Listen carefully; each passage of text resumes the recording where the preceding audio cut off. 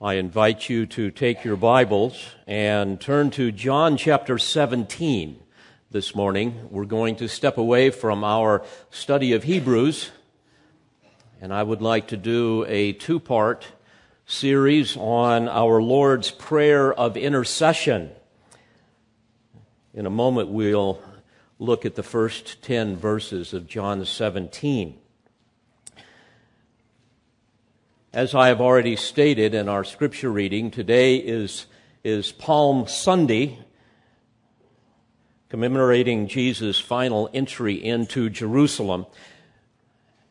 And as a footnote from the outset, it was more likely on Monday rather than traditional Palm Sunday that after Jesus had been in Bethany with Lazarus, that he made his way through the eastern gate of Jerusalem. A Monday triumphal entry is important because in Exodus chapter 12 and verses 2 through 6, we see that the Mosaic law required sacrificial lambs for Passover to be selected on the 10th day of the first month and then taken into the home to be loved until the time for sacrifice on the 14th.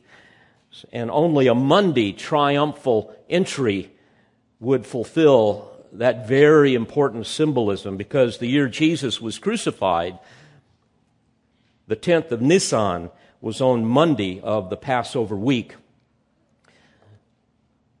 This would allow the Jews to nationally select Jesus as their Passover lamb, to symbolically take him into their home, their hearts, to love him, and then tragically to sacrifice him on Friday, the 14th of Nisan. But today, I wish to focus on an amazing event that took place on Thursday, on the eve of his crucifixion that took place on Friday morning. An event that took place somewhere near the Garden of Gethsemane with Jesus' 11 disciples. This could really be called the Lord's Prayer of Intercession, and it's recorded here for us in John 17. And I'm convinced that most people, even many Christian people, as they approach the Easter season, tend to have more enthusiasm about Easter eggs, bunnies, baskets, and bonnets than they do the glorious truths of what happened at that time. Frankly, the commercialization of Easter is a satanically inspired blasphemy designed to trivialize the most momentous event in all of history. What the writer of Hebrews describes as the consummation of the ages, and that is the crucifixion and resurrection of the Son of God, the Lord Jesus Christ.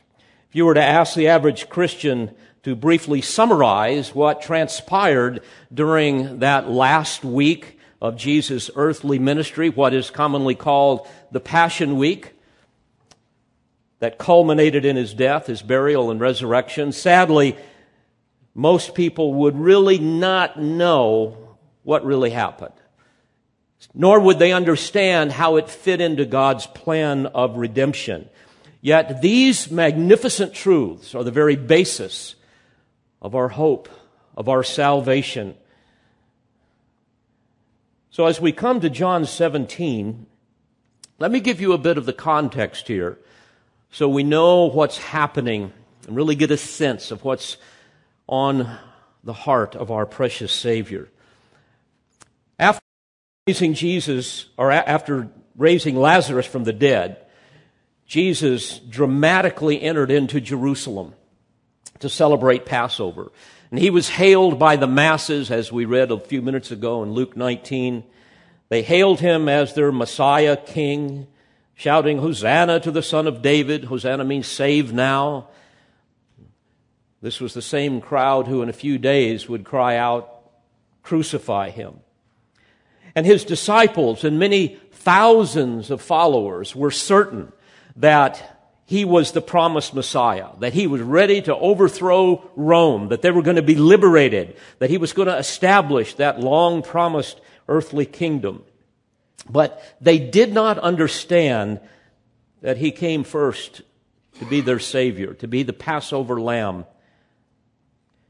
As he comes into Jerusalem, as we read the historical account in the Gospels, we see that the first thing he did was to cleanse the temple. And he literally possessed the temple for a couple of days. Jewish leaders hated him because he exposed their hypocrisy, their self-righteous pride, and certainly they rejected his claim to be the Son of God, and they even attributed his miracles to Satan.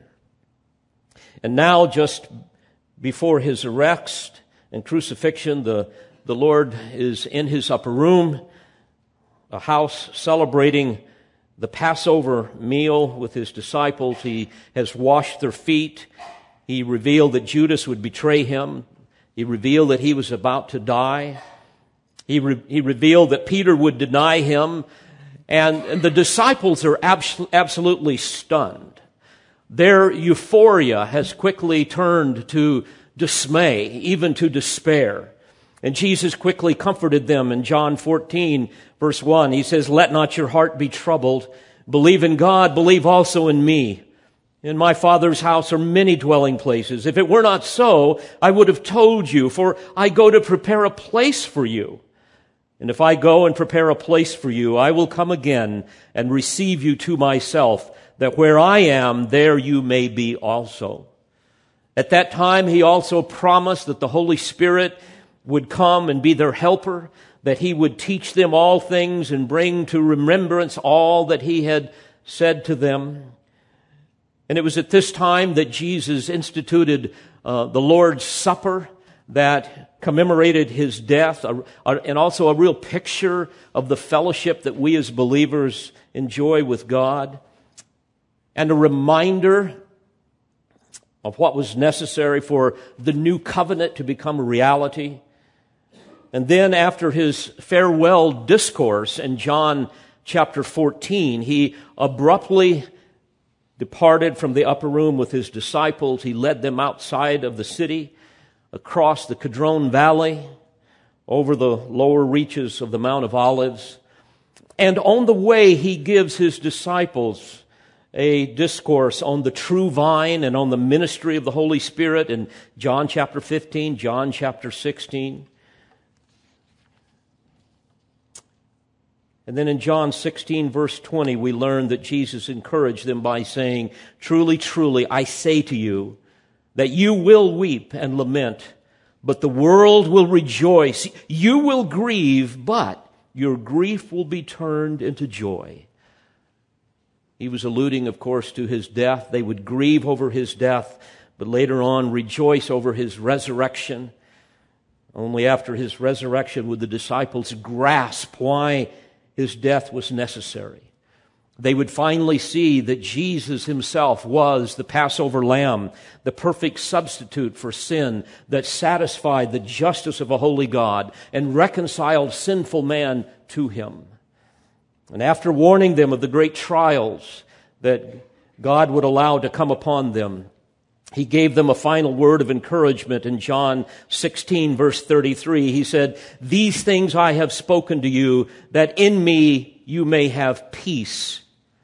In the world you have tribulation, but take courage, I have overcome the world." And then after that sober reminder of trials as well as triumph, as they approached Gethsemane, the second member of the triune Godhead, the Lord Jesus Christ, offers this high priestly prayer recorded in John 17, which, by the way, is a transitional chapter in John, marking the end of Jesus' earthly ministry and the beginning of his intercessory ministry for believers. Here, dear friends, we have a poignant and profound prayer just hours before his death, where he intercedes on behalf of his disciples and, by extension, all who believe, including all of us, allowing all of us to eavesdrop on a face-to-face conversation that he is having with his Father. This is, frankly, an astounding and very informative privilege that we have. Can you imagine what it would have been like to be there with Jesus and hear him pray these things out loud? And yet we have the privilege of reading it here today and studying it. In this public intercession, the Lord undoubtedly wanted to awaken the spirit of prayer within them as well as within each of us. And I hope that happens here today. So because of his great love for his disciples, Jesus' ministry now moves from instruction to intercession. A lesson we would all do well to learn. We show our love, dear friends, for others, not only by our instruction, but also by our intercession on their behalf. It's too easy for us to spend all of our emphasis and our energy on the instruction and leave out the intercession. And here we witness the reality of what was shadowed by the high priest of Israel, who was instructed by God to write the names of the sons of Israel on their ephod, which was the shoulder apron that they wore when they went into the presence of God in the Holy of Holies. They were also instructed to inscribe the names of the 12 tribes of Israel on the precious stones that were affixed to the breastpiece that covered their heart. And by doing these things, the priest would bear the burdens of the people on his shoulders as he went into the presence of God. And with their names close to his heart as a perpetual reminder of who they are and his great love for them, he would bring them into the presence of God and lay it all before the throne of grace. And of course, all of this pictured Christ. And here we see the reality of this being fulfilled. Here Jesus bears the burdens and the needs of all who belong to him. And with our names engraved upon his heart, he brings us into the presence of the Father as our great high priest. As we've studied in Hebrews chapter 7 and verse 25, he is able also to save forever those who draw near to God through him, since he always lives to make intercession for them. Dear friends, this is what Jesus is doing in this high priestly prayer. He entrusts the safekeeping of his disciples into his Father's care as a part of a divine plan that was decreed before the world was even created. And like nowhere else in all of Scripture, we are allowed access into the Holy of Holies of inter-Trinitarian communication on the eve of his crucifixion. And this morning and next week, we'll just look at some of this, but I'd like to focus this morning especially on the first 10 verses. Let me read them to you. John 17, beginning with verse 1. Jesus spoke these things, and lifting up his eyes to heaven, he said, Father, the hour has come. Glorify your Son, that the Son may glorify you, even as you gave him authority over all flesh, that to all whom you have given him, he may give eternal life. This is eternal life, that they may know you, the only true God, and Jesus Christ whom you have sent. I glorified you on the earth, having accomplished the work which you have given me to do. Now, Father, glorify me together with yourself, with the glory which I had with you before the world was. I have manifested your name to the men whom you gave me out of the world. They were yours, and you gave them to me, and they have kept your word. Now they have come to know that everything you have given me is from you. For the words which you gave me, I have given to them, and they received them, and truly understood that I came forth from you, and they believed that you sent me. I ask on their behalf. Do not ask on behalf of the world, but of those whom you have given me, for they are yours.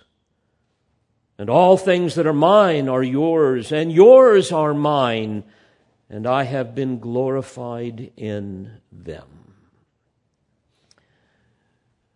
Well, there's so much that we can glean from this section of Scripture, but I would like to focus primarily on what the Lord reveals with respect to God's plan to glorify Himself through the redemption of sinful men. A plan that includes the following four characteristics. It is a plan, number one, that is predetermined. It is a plan, secondly, that is personal. Thirdly, it's a plan that is perfect. And finally, it is a plan that is preeminent. And we'll focus on the first two this morning. And my prayer, dear friends, all week has been that these truths will utterly eclipse any thought, any foolish thought of Easter eggs and baskets and bunnies and bonnets, so that you will become forever captivated by the events surrounding the death, the burial, the resurrection, and ascension of the Lord Jesus Christ. And be captivated with the reality of how all of this fit precisely into God's sovereign plan, of which every believer is an undeserved trophy of His grace. I want you to notice first that this is a predetermined plan. Notice verse 1. It says, Jesus spoke these things, and He's referring to those things recorded in the previous 3 chapters. And lifting up His eyes to heaven, He said, Father, the hour has come.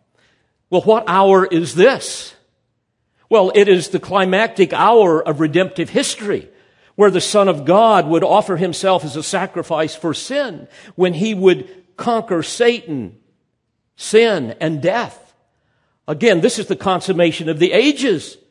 This is when the Father would make Him who knew no sin to be sin on our behalf, that we might become the righteousness of God in Him. This is the hour when the Son of Man would finalize His earthly ministry in His death, in His resurrection, in His ascension, even in His coronation. This is the hour, dear friends, when all of the prophecies and types and symbols of the Old Testament would find their fulfillment. When the Old Covenant would finally be replaced with the New. This was a predestined, predetermined plan. Peter would later preach to Israel concerning Jesus the Nazarene, saying in Acts 2, verse 23, this man, delivered up by the predetermined plan and foreknowledge of God, you nailed to a cross. Dear friends, like every event in history, this hour was ordained by a sovereign God. Scripture is fulfilled here. These are prophecies that are being fulfilled. For example, 700 years earlier, the prophet Isaiah predicted the Savior's vicarious suffering and crucifixion. You will recall in Isaiah 53 that He would bear our griefs, He would carry our sorrows, He would be smitten of God and afflicted, He would be pierced through for our transgressions, crushed for our iniquities, that the Lord would cause the iniquity of us all to fall on Him, that He would be the lamb that would not open His mouth, and yet He would be led to slaughter. That was prophesied 700 years before this happened. Move ahead 600 years before it happened. The days of Daniel, in Daniel chapter 9, verses 25 and following, the Holy Spirit revealed to the prophet that 483 years after Artaxerxes' decree to Nehemiah, that the Messiah, the Prince, would then be presented to the Jewish people on April 10, 30 AD, and then He would be crucified. Likewise, our Lord's triumphal entry was predicted 500 years earlier in Zechariah 9 and verse 9, where the prophet says, Rejoice greatly, O daughter of Zion. Shout, O daughter of Jerusalem. Behold, your king is coming to you. He is just and having salvation, lowly and riding on a donkey, a colt, the foal of a donkey. Once again, dear friends, as we look at fulfilled prophecy, we have even more irrefutable proofs that our God is sovereign over all of His creation. Nothing happens outside the purview of His will. The prophet Isaiah said in chapter 46 and verse 9, I am God and there is no one like me, declaring the end from the beginning, and from ancient times things which have not been done, saying, my purpose will be established, and I will accomplish all my good pleasure. And certainly His good pleasure includes the salvation of sinners, a plan that originated with God, a plan that was made possible by the grace of God, that will be brought to completion by the power of God. Now notice again our text in verse 1. Father, the hour has come. Glorify thy Son, that the Son may glorify thee. Obviously, there had been an arrangement made for mutual glorification in eternity past, one that must include the Son's suffering and death. But how can this bring glory to the Son and also to the Father? Well, we see the answer in verses 4 through 6. Jesus says, I glorified thee on the earth, having accomplished the work which thou hast given me to do. And now glorify thou me together with thyself, Father, with the glory which I had with thee before the world was. I manifested thy name to the men whom thou gavest me out of the world, referring to his disciples. Thine they were, and thou gavest them to me, and they have kept thy word. I want you to understand, here we see the passion of the Savior's heart, the longing of His heart. It's not just so that He will once again enjoy the pre-incarnate glory that He had with the Father and with the Spirit, but He also wants to enjoy the results of what He had come to accomplish, the work that He had been sent to do, a work that had been planned from eternity. And what work was that? To seek and to save sinners who will give eternal glory to the triune God. Dear friends, this is what occupies the heart of the Savior as He makes His way to the cross. He's praying for His work to be completed so that He can enter into the joy of all of the redeemed. In Hebrews 12 and verse 2, we read of Jesus. It says, who for the joy set before Him endured the cross. Beloved, let this sink in. As believers, we are all part of a predetermined plan that will bring joy to us and in turn glory to God, who will also rejoice. In fact, the prophet Zephaniah said this in chapter 3 and verse 17, the Lord your God is in your midst, a mighty one who will save. He will rejoice over you with gladness. He will quiet you by His love. He will exult over you with loud singing. Oh, what a wonderful Savior. So obviously this speaks of a predetermined plan of mutual glorification. But notice, it is also, secondly, a personal plan. It is one that includes not only the divine persons of the Father and the Son and the Holy Spirit, as we will see, but also specific individuals. Notice how He describes His disciples, and by extension, all who belong to Him. Verse 2, even as you gave Him, He's referring to Himself, authority over all flesh, that to all whom you have given Him, He may give eternal life. So there are certain ones that the Father has given to Him. Verse 6, I have manifested your name to the men whom you gave me out of the world. They were yours, and you gave them to me, and they have kept your word.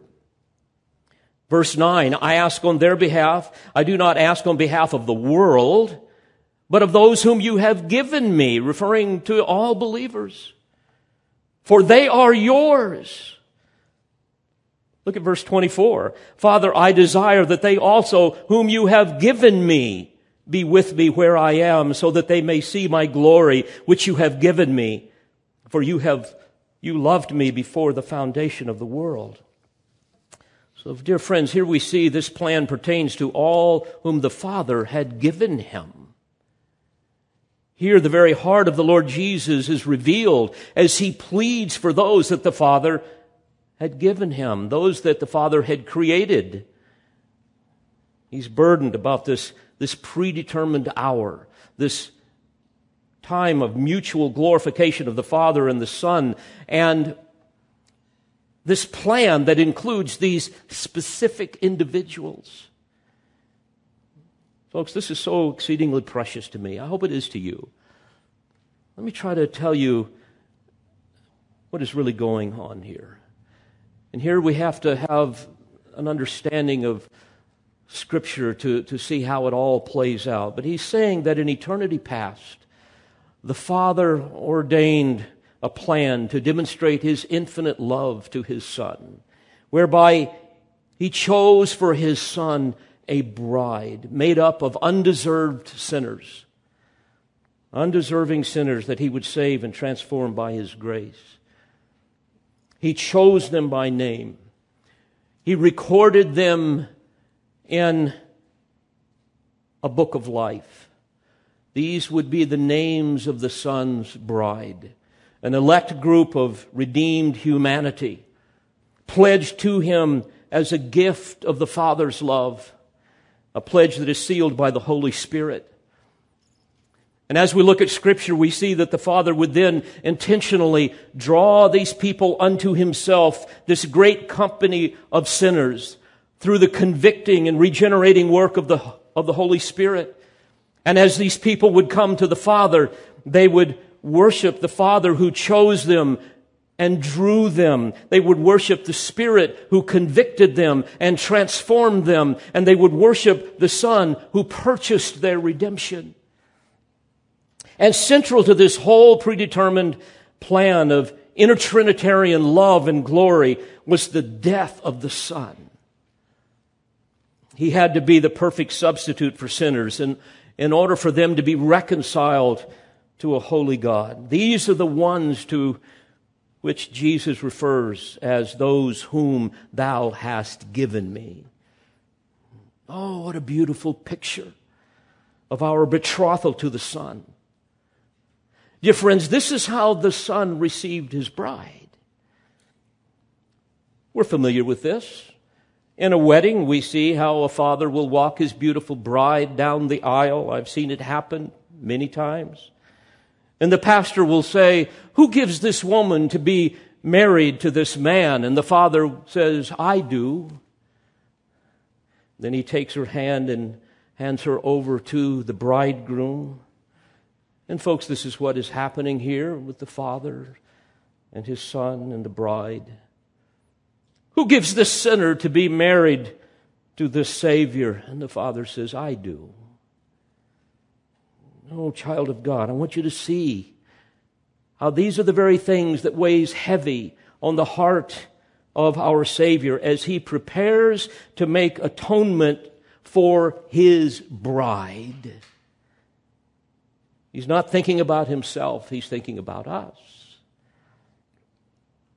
Notice in verse 3, it's as though he's saying, I'm about to die so that they might have eternal life. And he said, this is eternal life, that they may know you, the only true God, and Jesus Christ, whom you have sent. In other words, he's pleading with the Father, "Oh, Father, help them to know you. Help them to know me." It's the great burden of my heart to know that I have family members and I have friends who do not know God. There is no greater evidence of genuine saving faith than to see a person who knows God. Many people know about God, but they do not know Him intimately, personally. They do not have sweet communion with Him. This is what Jesus is interceding on our behalf that we might do, that we might know Him. Also, notice as well in verses 6 through 8, He says, I have manifested your name to the men whom you gave me out of the world. They were yours, and you gave them to me, and they have kept your word. Now they have come to know that everything you have given me is from you. For the words which you gave me I have given to them, and they received them and truly understood that I came forth from you, and they believed that you sent me. He's saying, Father, I have given them your revelation of yourself and of the triune Godhead. So, Father, help them to see that they are indeed your possession by creation and by redemption. Help them to see that they are not their own, that they have been bought with a price, that they belong to you, not to themselves. And help them to see how I will purchase their redemption from the penalty, the power, and one day the presence of sin. Give them the assurance of your eternal love. Give them the assurance of your preservation in the dark days that are going to come. Preserve them in your love and help them to be obedient to you with heartfelt allegiance to your word, the word that I have taught them. This is the passion of the Savior's heart as he intercedes on our behalf. Do you realize he's praying that today for each of us? In verse 11, he brings this precious love gift before his Father, and he pleads with him concerning their eternal security and their unity in the face of the world's temptation, saying, Holy Father, keep them in your name, the name which you have given me, that they may be one even as we are. Help them to see the reality of all that you are that is encompassed in your name. Likewise, in verse 13, he's saying, in essence, give them joy in the midst of sorrow. He says, but now I come to you, and these things I speak in the world. In other words, I'm speaking these things out loud so they can hear me, so it can be recorded, so millions of others can hear this. Why?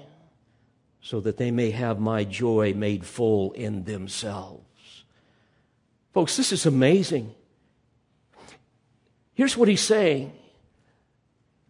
I'm letting everyone hear this prayer so they might know not only that they belong to the Father and that they are a love gift to me, the Son, but also so that they will hear this intercession.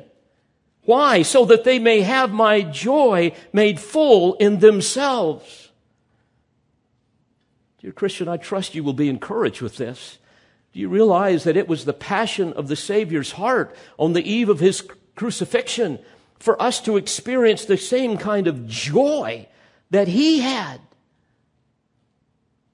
And he prays that for us right now.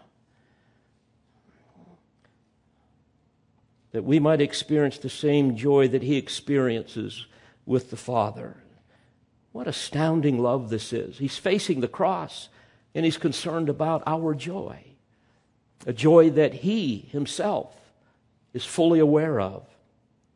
In John 15, verse 11, we read, these things I have spoken to you so that my joy may be in you and that your joy may be made full. Isn't it amazing to know that God is so intimately concerned about our joy? And how is that joy made possible? There in John 15, the previous verse answers that. Jesus says, in essence, abide in my love by keeping my commandments, even as I have kept my Father's commandments and abide in his love. In other words, obedience to the will of the Father is the basis of our joy. Share his obedience, you will share his joy. And folks, this is the great passion of the Savior for each of us. This is a priority in his prayer life and in his ongoing intercession on our behalf. In fact, in John 16:24, Jesus says, ask and you will receive that your joy may be full. In other words, pray for those things that are consistent with the word and the will and the purposes of God in your life, and he will pour out his blessings upon you, and you will have joy come what may. Folks, if you know nothing of that kind of soul-satisfying, soul exhilarating joy and serenity in your life, even in the midst of trials. Here's why. You're not abiding in the love of Christ by keeping His commandments. You're out of fellowship with Him. You're living outside the will of God, living for yourself, not living for Him. So again, Jesus is praying for a plan that is predetermined, and it is personal, demonstrating His infinite love for His bride. And again, child of God, be humbled, be exhilarated by this truth. Think about this. Through no merit of our own, in eternity past, we were chosen by name to be part of the bride of the Lord Jesus Christ. It's utterly staggering to me to think that our life and eternity were ordained by a sovereign God to fit perfectly into this predetermined plan, that somehow we are a part of a love gift from the Father to the Son. Paul speaks of this in 2 Timothy 1:9. He talks about God who has saved us and called us with a holy calling, not according to our works, but according to His own purpose and grace, which was granted us in Christ Jesus from all eternity. Can there be a more humbling truth than this?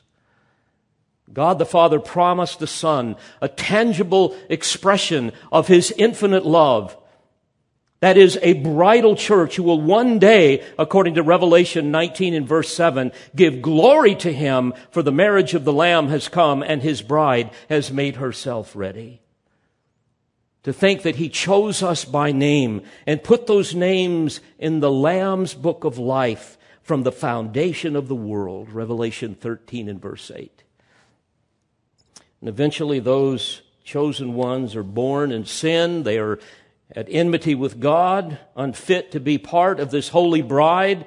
So consistent with that predetermined plan, the Father in His infinite love compelled sinners to come to His Son by His irresistible grace. Jesus described this in John 6 and verse 37. All that the Father gives me will come to me, and the one who comes to me I will certainly not cast out. In verse 39, this is the will of Him who sent me, that of all that He has given me, I lose nothing, but raise it up on the last day. And He went on to add in verse 44, no one can come to me unless the Father who sent me draws him. Helko in the original language, it means to drag off. It means to irresistibly compel. And if the Father had not done that, we would never come to Him. It doesn't mean that He drags us kicking and screaming, but rather He changes our hearts so that willingly and joyfully and desperately we come to saving faith in Christ. Nothing else in life matters. It's like a man that is dying of thirst suddenly being offered fresh water. We willingly drink in all that the Lord has given us. And it's the Father who causes that to happen by the power of the Spirit.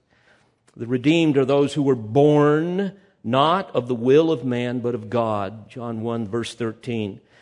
And Paul reminds us in Romans 9 and verse 16 that salvation does not depend on the man who wills or the man who runs, but on God who has mercy.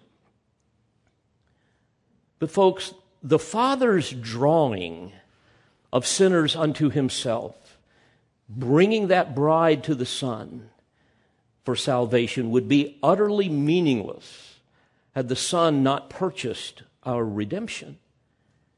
This, of course, He did as part of that predetermined plan. Remember what Paul said in Ephesians 5, verse 25, Christ loved the church and gave Himself up for her, that He might sanctify her, having cleansed her by the washing of water and the word, that He might present to Himself the church in all her glory, having no spot or wrinkle or any such thing, but that she should be holy and blameless. How amazing to know that we have been chosen by the Father as a gift to the Son. And to think that He orchestrated our conception, even in our mother's womb. He superintended our development and our birth. Psalm 139, Thou didst form my inward parts, Thou didst weave me in my mother's womb. He goes on to say, Thine eyes have seen my unformed substance. Moreover, we learn that He ordained even the length of our life. He went on to say in verse 16, in thy book they were all written, the days that were ordained for me, when as yet there was not one of them. Think of it, dear friends, before you were even born, your Creator knew everything about you. He even knew that you would rebel against Him, you would violate His law, you would reject Him, and despite all of this, because of His predetermined plan of personal redemption, He drew you unto Himself and saved you to give you to His Son. Paul said that God demonstrates His own love toward us in that while we were yet sinners, Christ died for us. Dear friend, if you have trusted Christ as Savior, please understand that you are not some insignificant number that is part of some vast, impersonal plan of redemption. The Bible knows nothing of that. Instead, the triune God is intimately, personally, powerfully, intentionally, compassionately involved in your life. We read in 2 Peter 1:4 that we have become a partaker of the divine nature. In John 14:23, we learn that the triune Godhead dwells within us. In Galatians 2:20, Paul said, it is no longer I who live, but Christ lives in me. And the life which I now live in the flesh, I live by faith in the Son of God, who, catch this, loved me personally and delivered Himself up for me personally.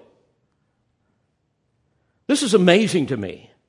To think that God in His sovereign and perfect love determined that Jesus Christ would bear my sin personally in His body on the cross.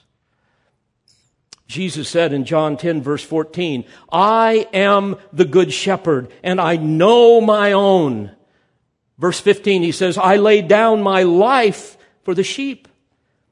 You see, friends, this means that Jesus didn't come just to die, but to die for you and me, specifically, personally. As a man, He became our substitute, a specific act of substitution. Jesus knew specifically those whom the Father had given Him in eternity past. He knew He was going to bear the sins of His bridal church. It's interesting, if you ask the average Christian, for whom did Christ die? They will say, well, for everybody. For the whole world. Okay, so what you're saying is Jesus paid the debt of sin for everyone when He died on the cross of Calvary. Well, yes. So therefore, at the cross, His sacrifice was for no one in particular, but everyone in general. Well, yeah. So in other words, His atonement was not an actual atonement, it was a potential atonement. Well, now it starts to get a little sticky, doesn't it? What you're saying, therefore, is He bore the wrath that was deserved for no one in particular, but everyone in general. So if God's wrath was satisfied on behalf of all people, I guess all people go to heaven, right? Well, the universalists would say yes. But we know biblically that not all people go to heaven. Some go to hell. So if Christ died for everyone, that means that hell is full of people whose sins were paid for on the cross. This would mean His death was merely an act whereby He accomplished a potential salvation, not an actual one. And many will agree He died for everyone potentially. And it is up to you to accept that gift. Jesus died, therefore, for everyone indiscriminately so that everyone in the world, in principle, is forgiven. So, that means that the only ones who will be saved are those who, by their own efforts, actualize this potential atonement. Said differently, the actualizing of the atonement is up to man, not to God. And if the sinner chooses never to believe in Christ, the atoning work of Christ remains an unrealized potential. Many people believe that. Many believe in an atonement that is unlimited in scope, but is therefore limited in its power, in its effect. because it is at the mercy of the will of the sinner. There's a big problem here. How can a spiritually dead sinner make that choice without being born again by the power of the Spirit? Well, I think as we look at this, and there's many other passages, but I believe the Bible teaches just the opposite, and we see it manifested even here in the Lord's Prayer. I believe that the atonement is limited in its scope, that He died for the elect.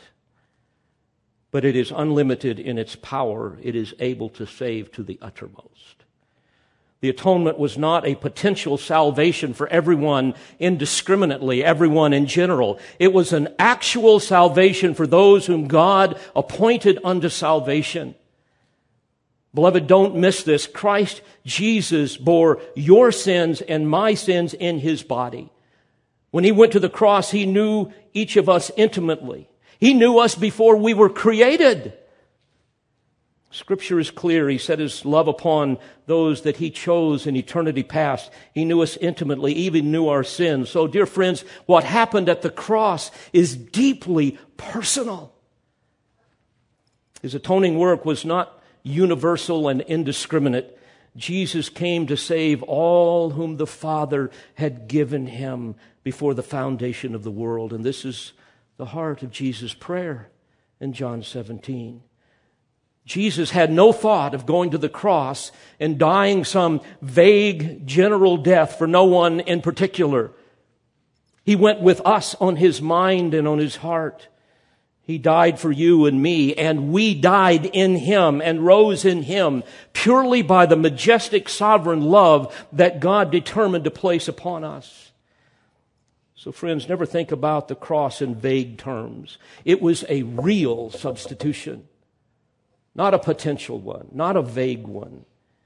Our atonement is a real atonement, not a potential one that we happen to activate, unlike those in hell who, for whatever reason, were not as wise or clever.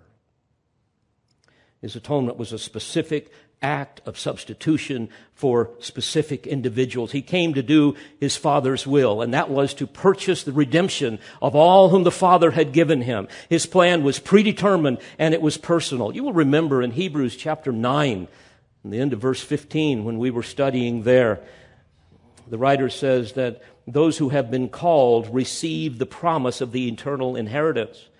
You see, the very purpose of the atonement was to unite those who had been called into union with Christ in His death.